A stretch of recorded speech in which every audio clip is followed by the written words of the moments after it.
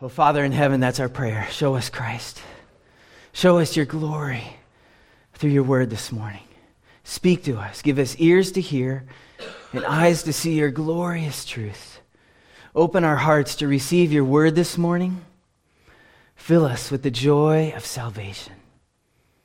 We pray this in Jesus' name. Amen. Doctrine. What comes to mind when you hear the word doctrine? Perhaps you think of a dry, boring academic study.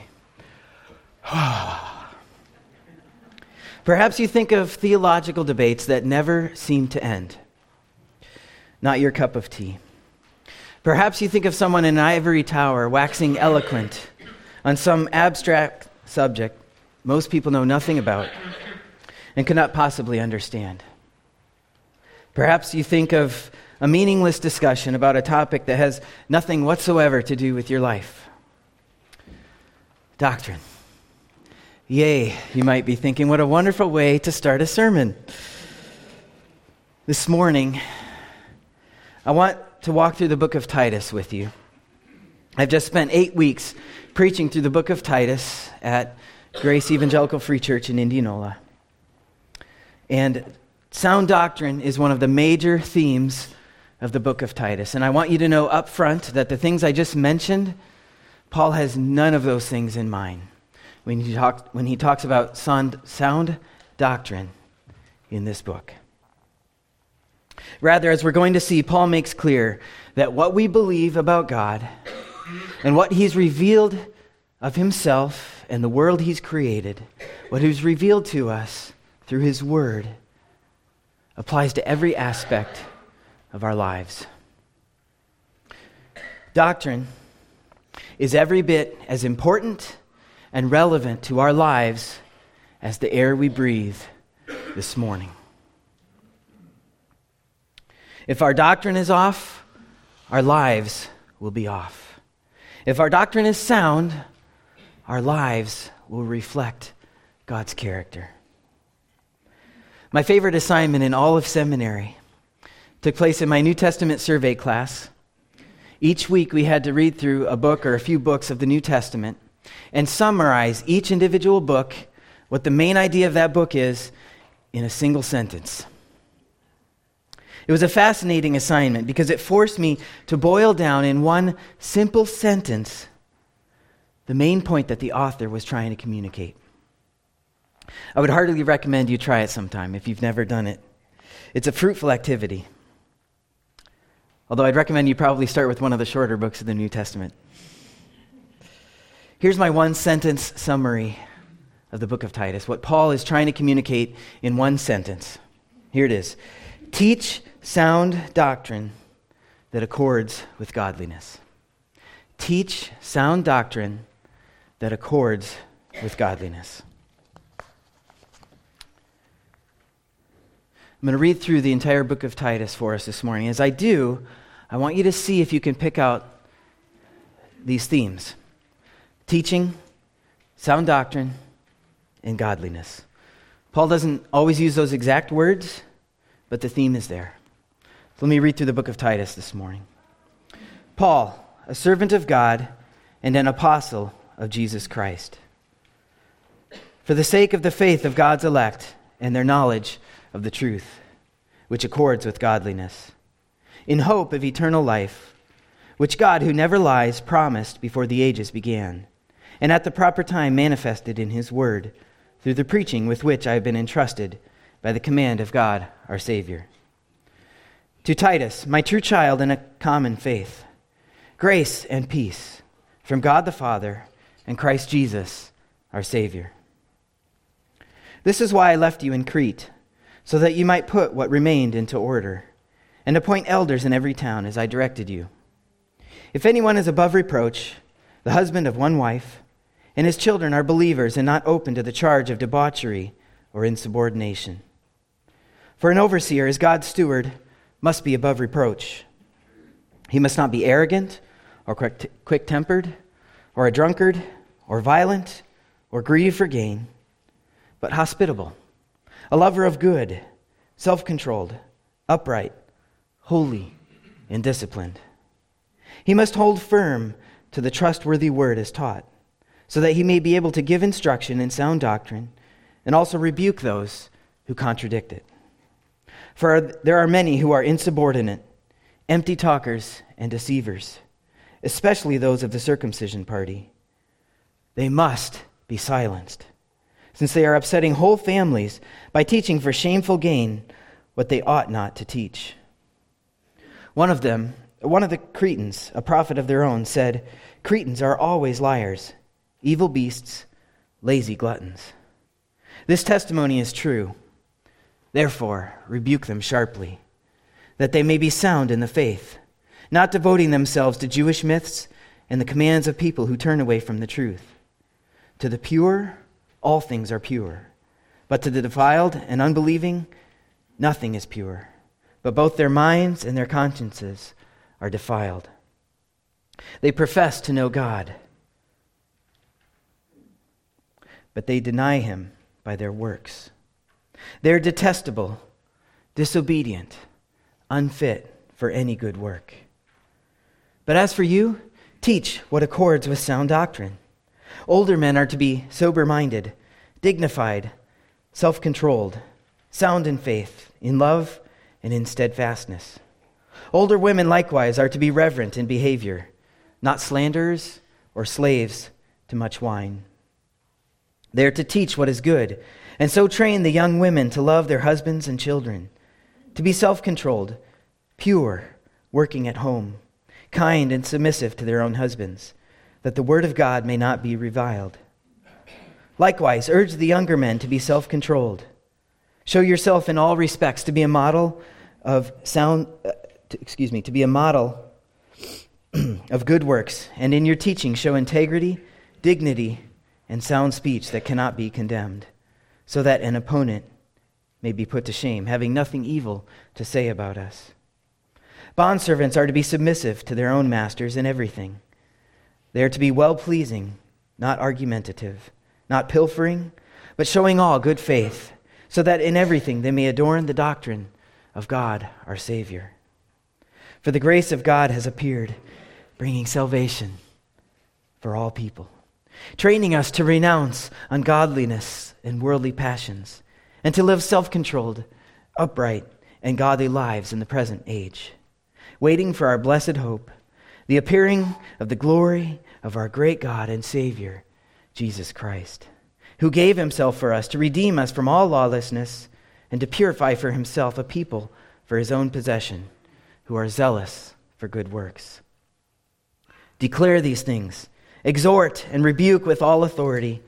Let no one disregard you. Remind them to be submissive to rulers and authorities, to be obedient, to be ready for every good work, to speak evil of no one, to avoid quarreling, to be gentle, and to show perfect courtesy toward all people. For we ourselves were once foolish, disobedient, led astray, slaves to various passions and pleasures, passing our days in malice and envy, hated by others and hating one another.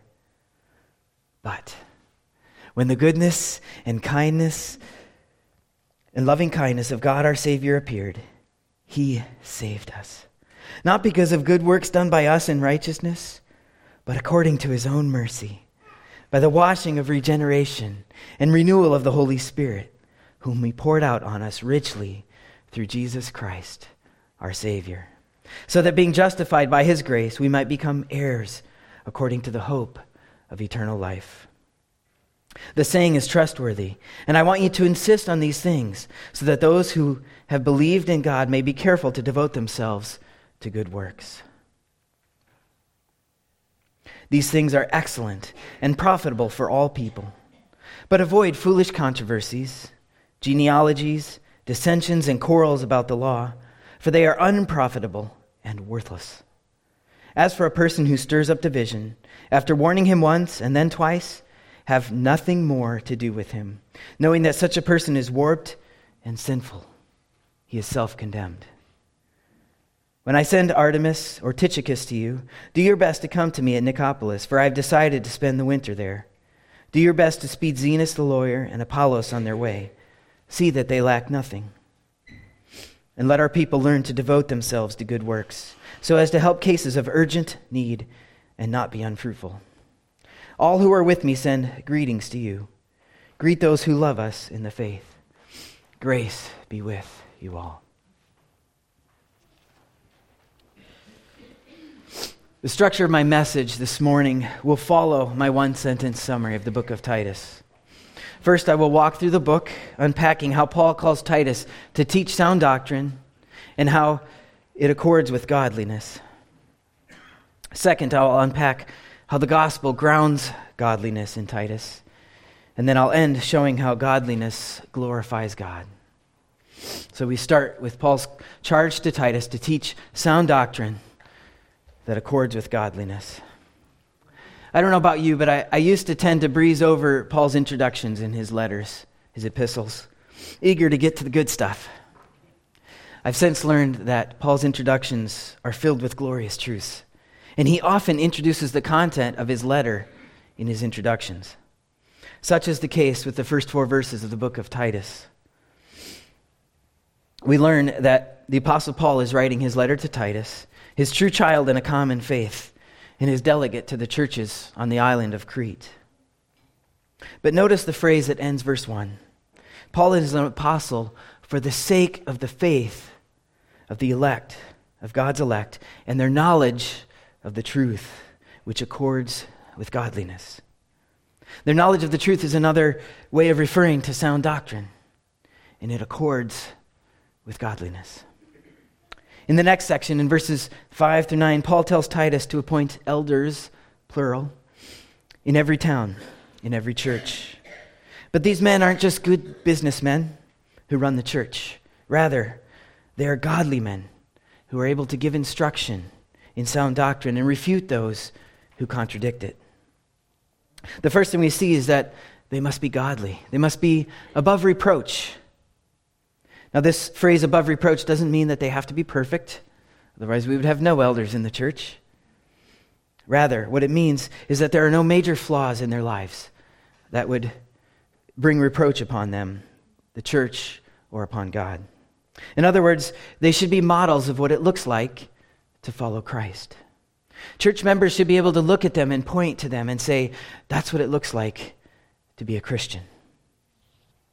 They're to live godly lives. Now, Paul breaks this down a little bit more. He gives 2 categories in which they're to be above reproach. First, they're to be above reproach in their relationships in the home, specifically with their wife and their children. Why? The way they shepherd their wife and their children, if they have children, says a great deal about how they will shepherd God's people, the church. There's some debate about what it means for an elder to be the husband of one wife. From digging into it, I think Paul is probably focusing on the elder being faithful to his wife. The ESV translates the next phrase, his children are believers. This word believers also can mean faithful. And I think that's a better sense of what Paul is after here in the book of Titus. Scripture nowhere guarantees that believing parents will have believing children, as much as we would love that to be the case, as much as we long for that and pray for that. Scripture nowhere that I know of promises that. Faithful children corresponds better with what Paul says here in the rest of the description in this sentence. They're to have children who are not open to the charge of debauchery or insubordination. I think faithful children better fits that description there. So elders are to be above reproach in their relationships at home. Secondly, they're to be above reproach in their character. Paul says he must not be arrogant or quick-tempered or a drunkard or violent or greedy for gain, but hospitable, a lover of good, self-controlled, upright, holy, and disciplined.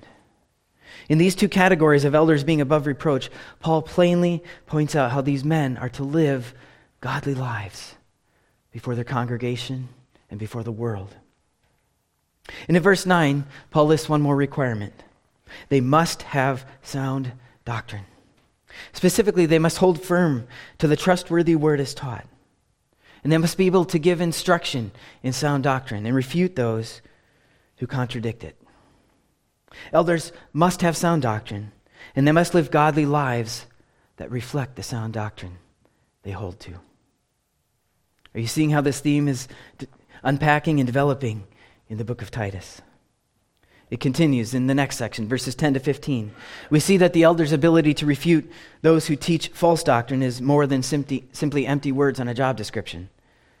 The threat of false teachers is very real to these churches on the island of Crete.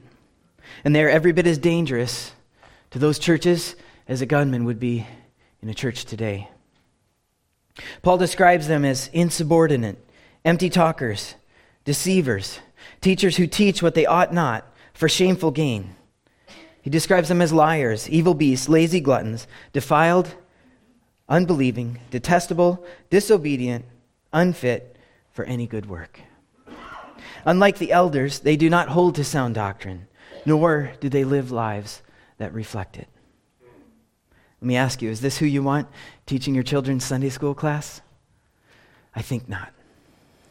And it is the job of elders to protect the flock from these people. So Paul says they must be silenced and rebuked sharply in the hope that they may be sound in their faith, that they too may hold to sound doctrine and live lives that reflect sound doctrine. Just as sound doctrine accords with godliness, so false doctrine accords with ungodliness. And just as elders are to teach sound doctrine, they must also stop others from teaching false doctrine, and so protect the church. Well, this brings us to Titus chapter 2. In contrast with these false teachers, Paul charges Titus to teach what accords with sound doctrine in verse 1. He breaks down this teaching with 5 groups of people in the next 9 verses of chapter 2. With five different groups of people. First, older men. Paul says older men are to be sober-minded, dignified, self-controlled, sound in faith, in love, and steadfastness. They're to live godly lives and be solid rocks in their faith. Similarly, older women are to be reverent in behavior, not slanderers or slaves to much wine. They too are to be solid rocks in their faith. Now, I'm not going to ask for a show of hands of who in this room fits the category of older men and older women. I'll let you decide that for yourselves. But I'm guessing there are many here today who have been following Christ for decades. Do you realize that those of us who are younger are looking for godly examples to follow? And let me share a word to those who are younger. Don't follow our culture by pushing to the periphery these older saints, those who are elderly, as our culture pushes them to the sides of life, to the sidelines of life. No, we should honor them, and look upon them, and learn from their teaching and their godly examples. We should honor those who have been following Christ for years. Gray hair should be a badge of honor in the church. Paul goes on to call older women to teach and to train younger women, to love their husbands and children, to be self-controlled, pure, working at home, kind, and submissive to their own husbands. I find it interesting that Paul does not call Titus or the elders to teach these younger women. He calls the older women to do that.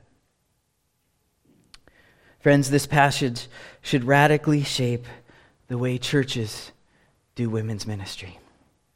I don't have time to say much more, but I'd like to heartily recommend a couple of books that speak to this subject. First is a book by Susan Hunt called Spiritual Mothering, Susan Hunt. And the second one is written by Carolyn Mahaney called Feminine Appeal. Both books are excellent in unpacking this and what it means for women's ministry in the church.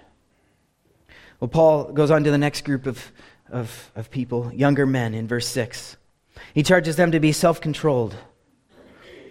Now, I think Paul includes Titus also amongst the younger men, so I don't think he's quite done with the younger men with just one simple description, being self-controlled.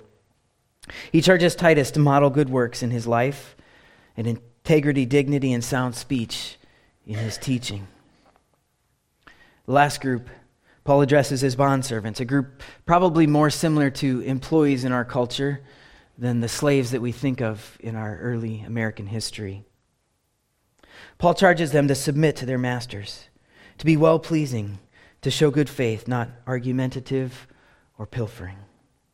And we could summarize Paul's teaching to these 5 groups of people as godliness. He calls them to live godly lives. And based on verse 1, this godliness accords with sound doctrine. He instructed Titus to teach what accords with sound doctrine, and he noted in the introduction that godliness accords with sound doctrine, with the truth. So even though Paul does not specifically unpack the sound doctrine in these first 10 verses, things like the doctrines such as manhood and womanhood, the son submitting to his father, and the holiness of God, we see how these doctrines play out in the lives of everyday people in these 10 verses. Once again, we see these 2 themes walking together hand in hand. And Paul ends the chapter by telling Titus to declare these things, yet another reference to teaching sound doctrine. In chapter 3, we see more of the same. Paul moves on from addressing specific groups of people within the church to addressing everyone. He charges Titus, remind them to be submissive to rulers and authorities, to be obedient, to be ready for every good work, to speak evil of no one, to avoid quarreling, to be gentle and show perfect courtesy toward all people. Again, this is what sound doctrine looks like when lived out in everyday life. And Paul calls Titus to teach sound doctrine one more time in verse 8. He tells Titus, insist on these things, so that those who have believed in God may be careful to devote themselves to good works. In other words, that their lives might be godly before the people around them. Finally, Paul ends his letter in verse 14 by calling the Christians in Crete once again to devote themselves to good works. Just in case we somehow missed it, Paul gives one final plea for godliness. I hope you can see how Paul is unpacking these themes of teaching and sound doctrine and godliness in this book to Titus. By way of application, I hope you can see how clearly how intertwined sound doctrine and godliness are, how practical sound doctrine is to our everyday lives. Where our doctrine is sound, our lives will reflect God's character. Where our doctrine is off, our lives will not be godly. So where we see sin in our lives, we should consider what false beliefs lie underneath the sin, so that we can attack the sin at its root level. You see, having sound doctrine is more than just agreeing with an orthodox statement of faith. The reality is that we fail to believe what we know to be true from time to time. In his book, Gospel Fluency, speaking the truths of Jesus into the everyday stuff of life, Pastor Jeff Vanderstelt suggests we ask these 4 questions in this order. First, what am I doing or experiencing right now? Second, in light of what I'm doing or experiencing, what do I believe about myself? What am I believing at the moment? Third, what do I believe God is doing or has done? And then fourth, what do I believe God is like?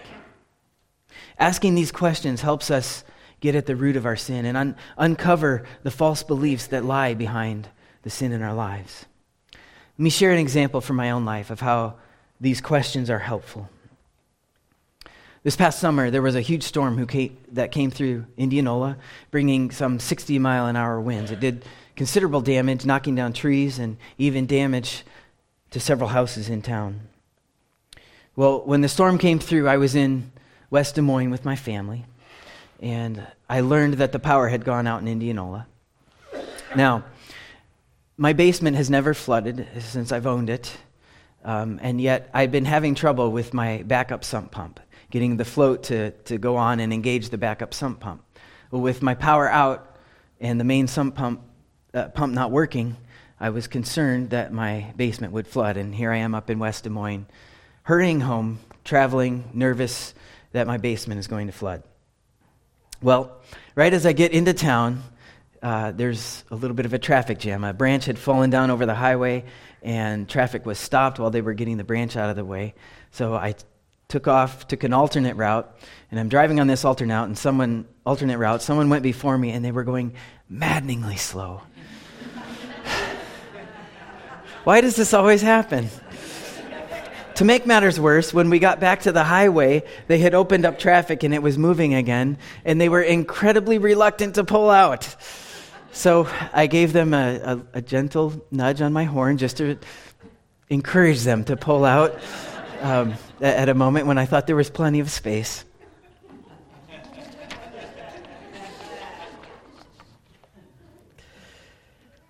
Let me go through those questions again with my situation. What am I doing or experiencing right now? Well, if I'm honest with myself, I'm anxious and I was impatient. I was afraid that my basement had flooded and that I would have to endure the hassle and expense of cleaning it all up.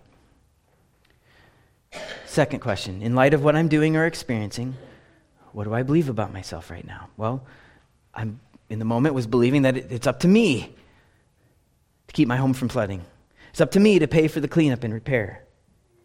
I'm also believing that my life should be rosy, free from any trouble or problems. By the way, that's something that God has not promised us, not in this age. That day is coming, but is not here yet.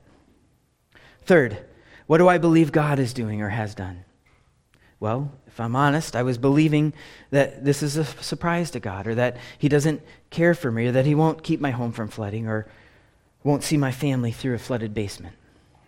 Fourth, what do I believe God is like? In the moment, I was doubting God's sovereignty, or that He didn't care for my needs. Do you see how these questions help unpack some of the false beliefs that lie underneath our sin?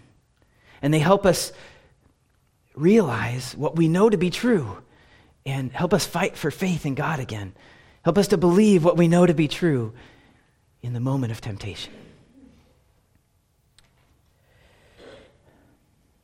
Do you see how false doctrine, bad doctrine, lies at the root of ungodliness? And do you see how having sound doctrine produces godliness in us? A second application of this theme is that pastors or elders must both teach and model sound doctrine for God's people. I trust you recognize this from the requirements of elders and pastors in Titus chapter 1, as well as Paul's repeated charges to Titus to teach sound doctrine. Third application is that sound doctrine matters. It really matters in our lives. It matters for every moment of our lives. Pastor Bobby Jamieson unpacks this idea in his book, Sound Doctrine. He writes this: God's character matters for how we live.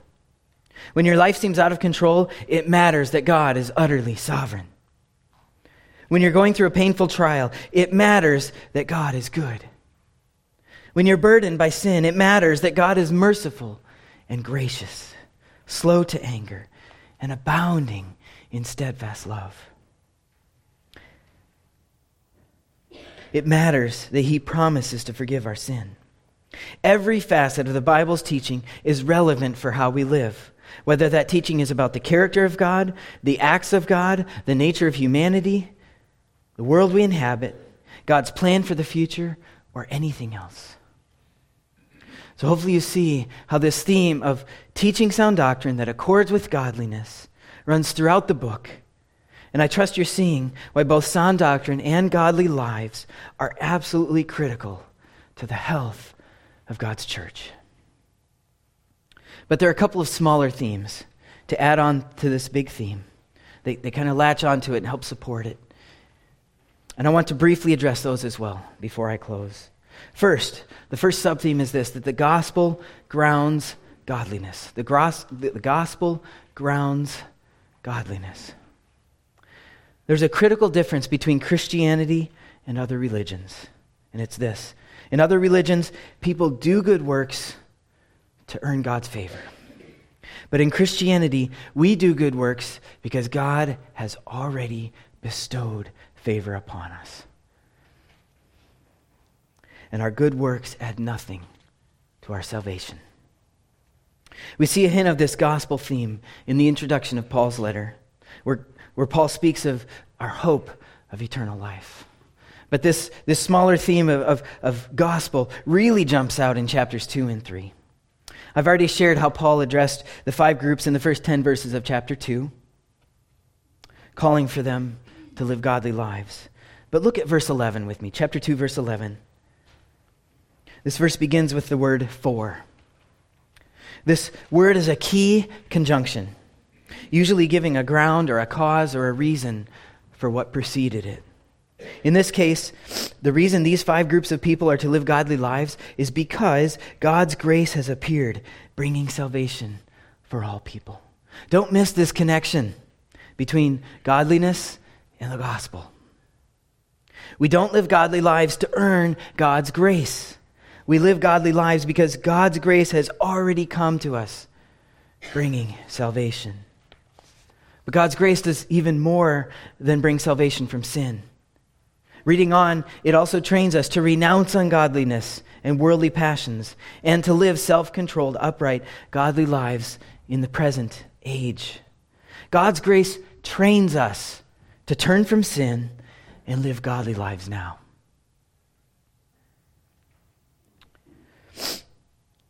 And all of this while we wait for our blessed hope, Christ's second coming.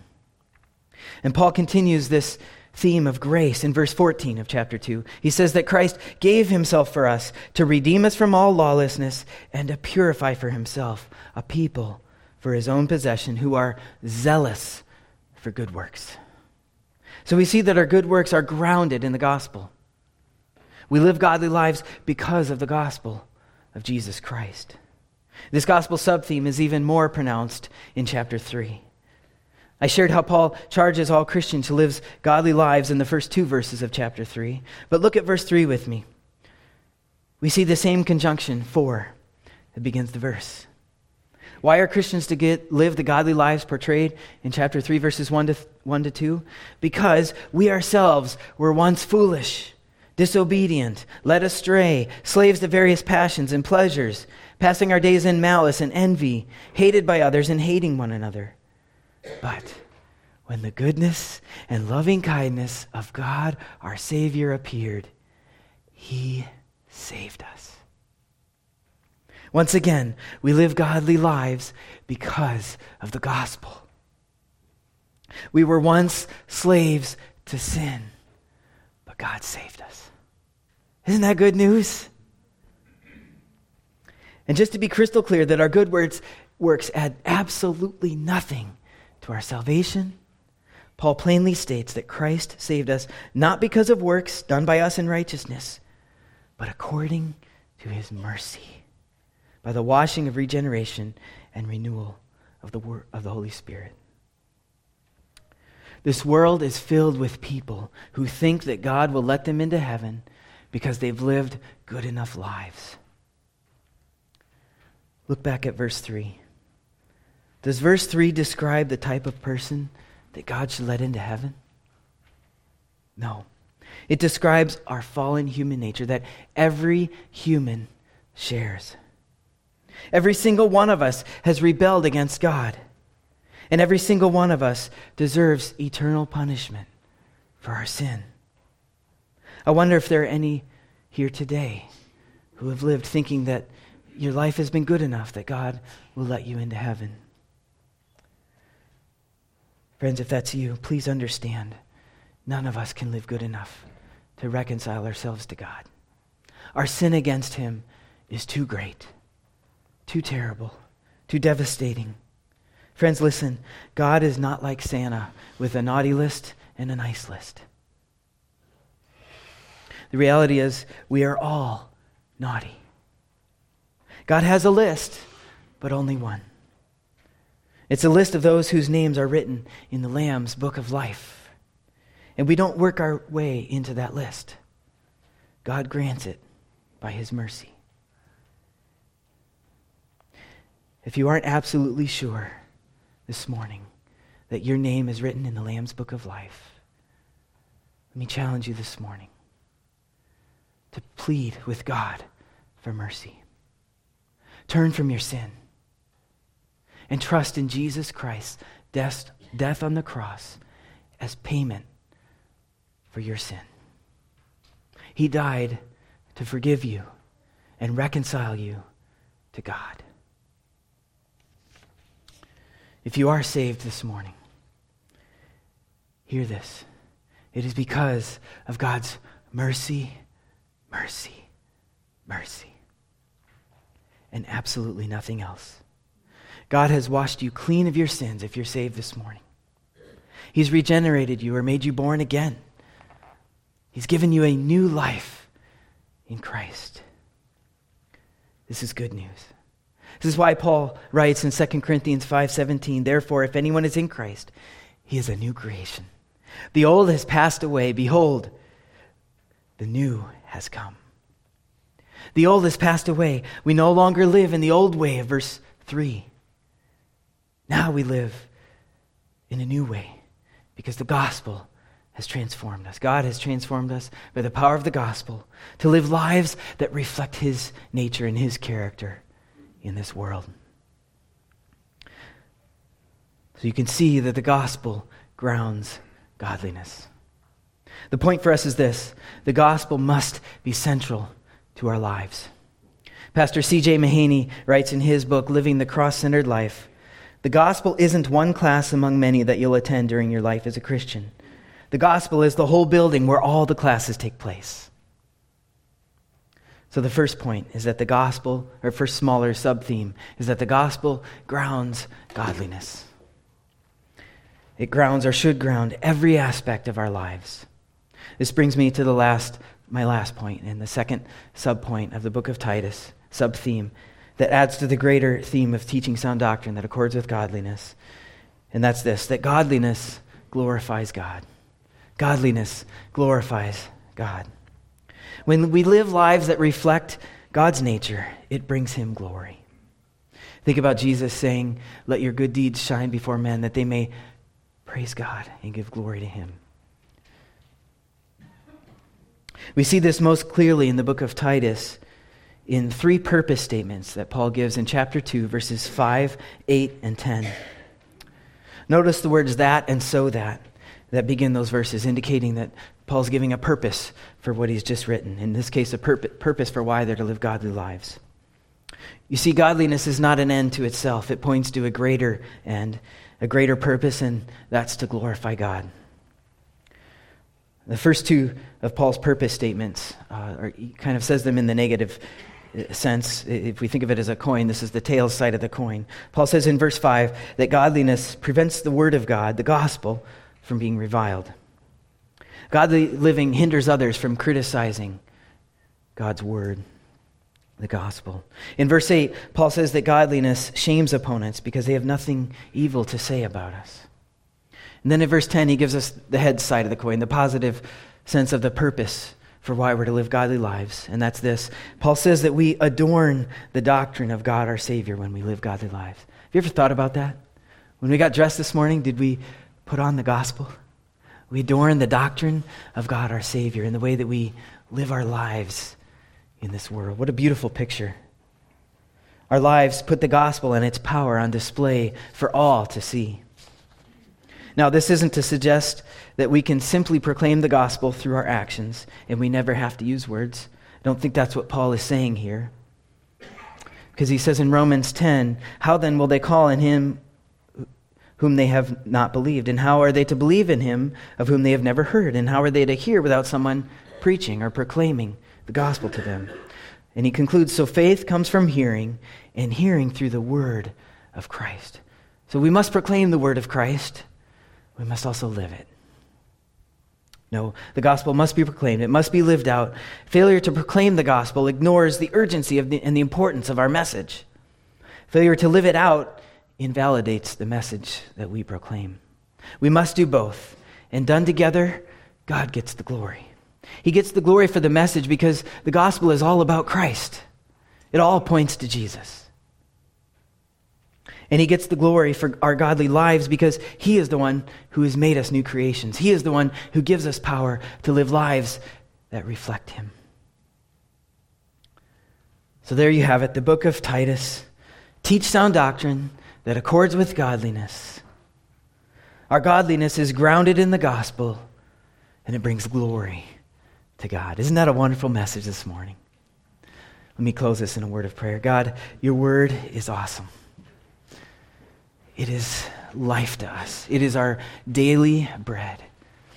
It's my prayer this morning that you will have fed us through the book of Titus this morning, showing us Christ, showing us your glory, showing us your beauty, helping us to see you and rejoice in you and be satisfied in you. God, I pray that you would have given us ears to hear this morning. Now give us hearts to readily apply what we've heard, to live it out. Transform us, change us into people that rightly reflect the truths we believe, these truths that we hold so firmly in our statement of faith. God, help us to live that out and help us to proclaim to this lost world the wonderful good news of Jesus.